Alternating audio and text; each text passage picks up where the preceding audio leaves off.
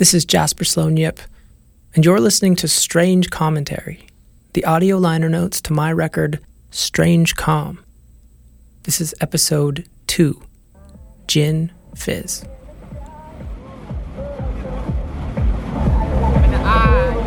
Okay, so in January of 2019, Amanda and I went on our honeymoon. It was about a year and a half after we'd gotten married. So we went to Thailand and Indonesia, and this audio that you're hearing right now is the sound of this young guy who's spinning fireballs on the beach, and Amanda is sitting on the sand sort of at his feet, and he's doing tricks with these things around her head.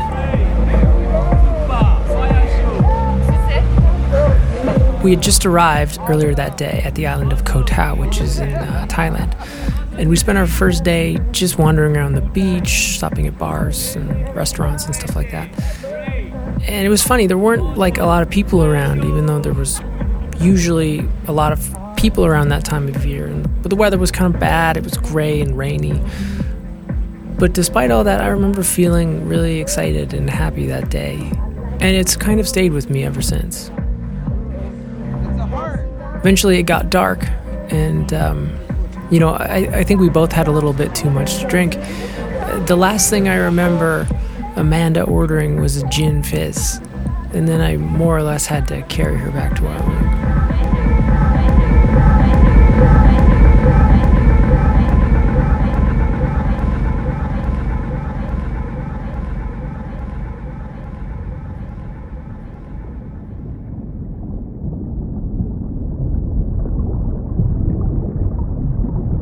So we'd come to this island to learn how to scuba dive.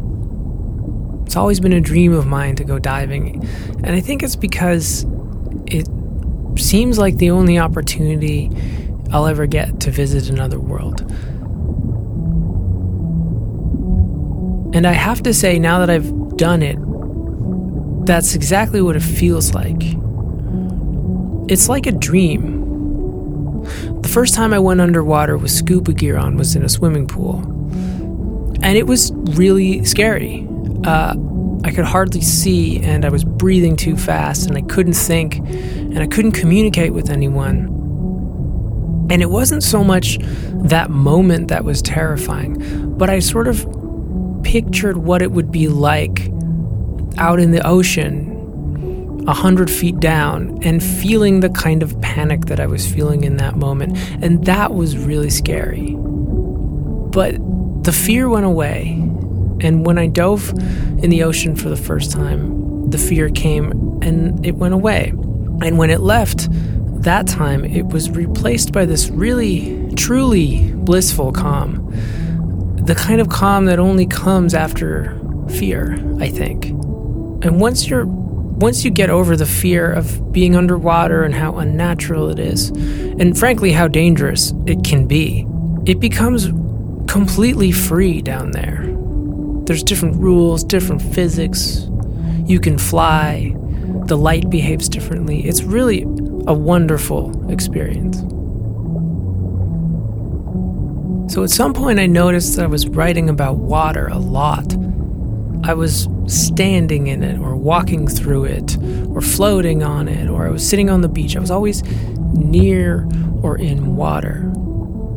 And I think water has always had a lot of symbolic and metaphoric appeal to writers, and I definitely used it in a very intentional way on this record, but I don't want to talk about it too explicitly. I don't think it's a good idea to talk too explicitly about specific symbols or metaphors or devices like that you use in your music, because I think you want to leave it up to the listener to decide for themselves what the material means, and when you start talking about it too specifically, you can inadvertently ruin a song meaning, or at least foreclose upon a possible song interpretation that someone might have, and I don't want to do that here. But anyways, I was fixating on water. And then I started fixating on the idea that perhaps love could survive death, which is a big turnaround for me as someone who spent many years cultivating what I would call an optimistically nihilistic worldview. And by that I mean I felt that consciousness was just this spontaneous occurrence that just sort of happened. And that was not something to despair in, but something to celebrate. And knowing that we were given this spontaneous consciousness, we should do our best to enjoy the experience and experience as much as we can before we return to oblivion, you know. So I was fairly certain that there was no eternal element to my personhood, i.e. the soul. But, you know, I'm not so sure anymore.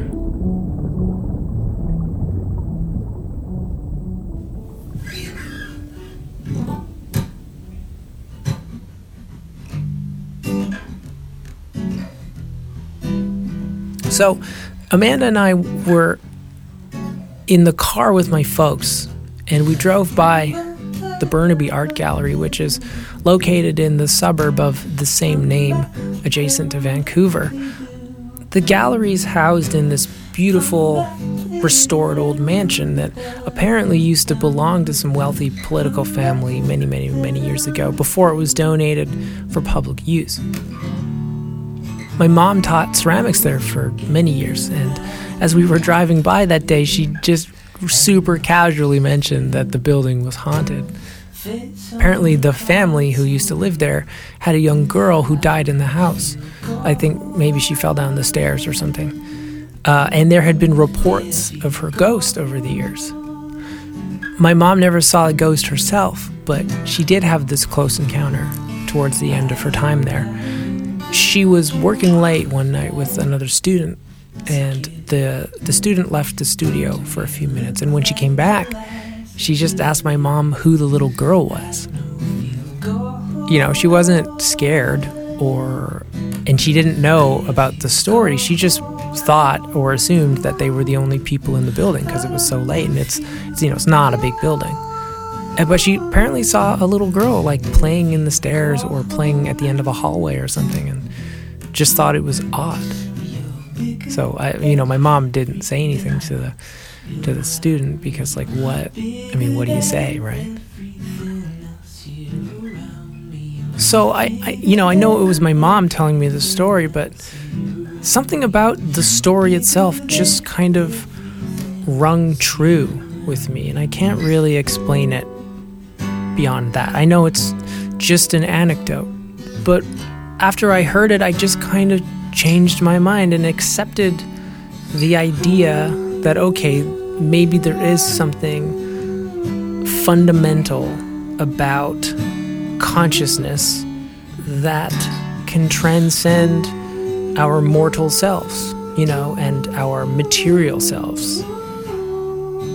Why not?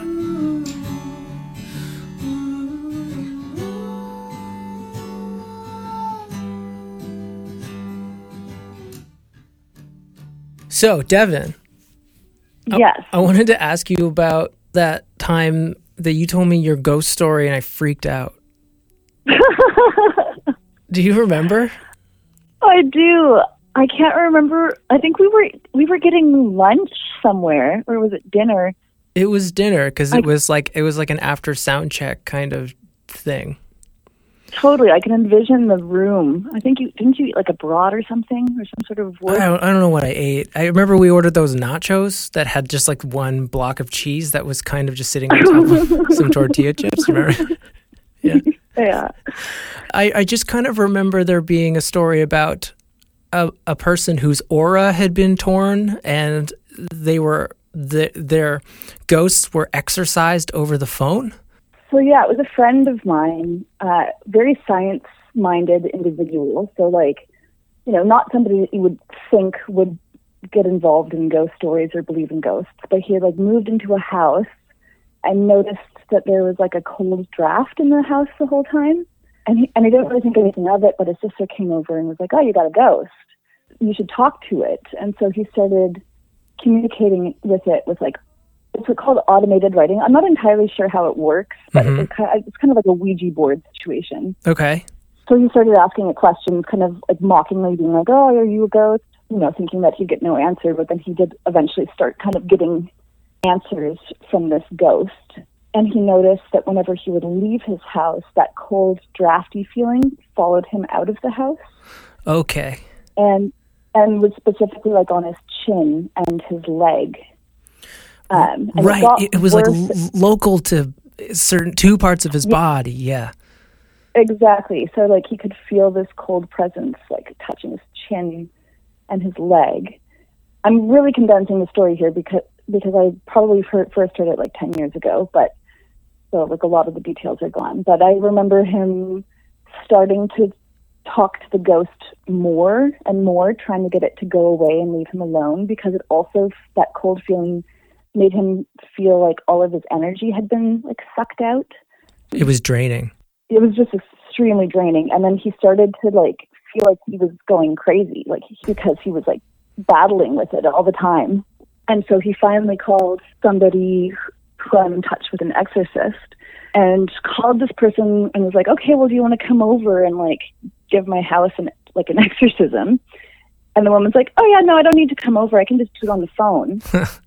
And without him describing anything, was able to identify that there was a woman who was like stroking his chin and a child wrapped around his leg, which are like the two places that he felt this like cold presence. Right. And said like, oh yeah, this is like a mother and daughter that had like died in a car crash nearby or something. And she even knew like the story, how they died? Like, I think so, yeah.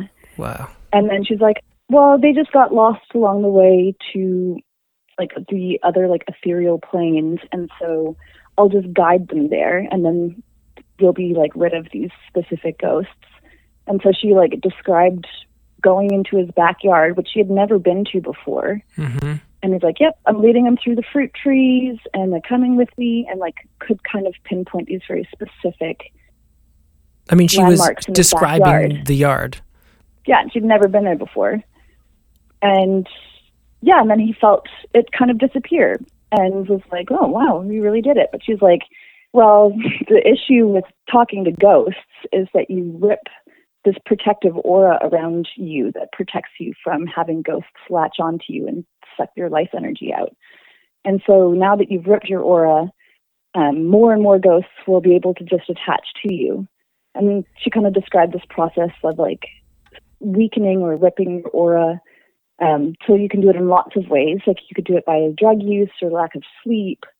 And he also pointed out sometimes if you do drugs and you feel that kind of cold breeze, that's you being able to feel the ghosts nearby. Yeah, so he had ripped his aura open, so he needed apparently to learn how to see them. I remember this, yeah. Yeah, he had to like train himself, right? Yeah, so he had to train himself. So he like, and again, this is a science guy, and the whole time he was telling me this, he kept on prefacing with this, being like, I know this sounds insane. I know this is crazy. Well, wait, when you say science guy, do you mean he was a scientist? Is that? Yep, he was a scientist. Okay. He worked in like the environmental field. Totally. He was like pretty embarrassed even like opening up and telling me the story, because he kept on just saying like, I know this sounds absolutely crazy. Right. Anyway, so he told me that he had learned how to see ghosts, and I asked him what they looked like, and he said that they looked slightly cartoonish, made out of dots, and were smaller than they would have been in real life, which just like triggered this very specific memory that I had as a tiny child in my bedroom. And I remember seeing like these like little dot figures come out of my closet. Little pixelated figures. Yeah, they were just made out of dots. And at first there was like these like acrobats kind of going through my bedroom, and they were tiny. Like they were not the human size. And I remember getting really freaked out by them. And then these kind of like dot carpety things started flying around my room. And I've never had an explanation as to why that happened. And so it was really surprising when he said that they were made out of dots. They looked a little cartoonish, and they were smaller than real life. Okay, so I also have this other memory of like, did you go on a hike with this person? And they said they saw ghosts in the woods or something? Totally, yeah. We'd just be walking around, and he's like, okay, don't be freaked out, but there's a guy sitting right next to us. Really? Yeah, he said he could see them. How did that make you feel? kind of skeptical, honestly, but because it's always hard to tell, right? You know, What's hard to tell? like what's real or not. Oh, well, I mean, who's to say? Yeah, fully. Yeah, exactly. So That's kind of why I wanted to ask you, because like I don't know if I ever told you my mom's ghost story. I'll tell you sometime, but she told me a ghost story, and it just like instantly made me question everything or it made me immediately question certain assumptions that I had about the nature of the world and reality, whatever. And I had the similar experience when you told me your ghost story at that restaurant. You just made me like panic, because I was like, oh shit, like instantly there were all of these assumptions I had about the world that were again just suddenly made false, or they'd come into question, and it just really rocked my world. Yeah, you got really freaked out. Yeah, we had to go for a walk around the parking lot of the place. And you made me stop telling ghost stories. I don't even think I like finished my food. I think I stopped eating, and like I think you did too. I think we got the check pretty quickly after that. Yeah, I mean, we totally did.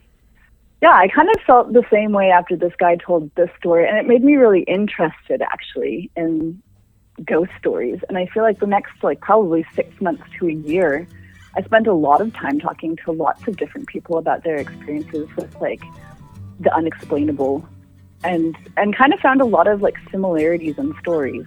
Yeah, both of those two events really like stuck with me, and they really changed how I think about everything.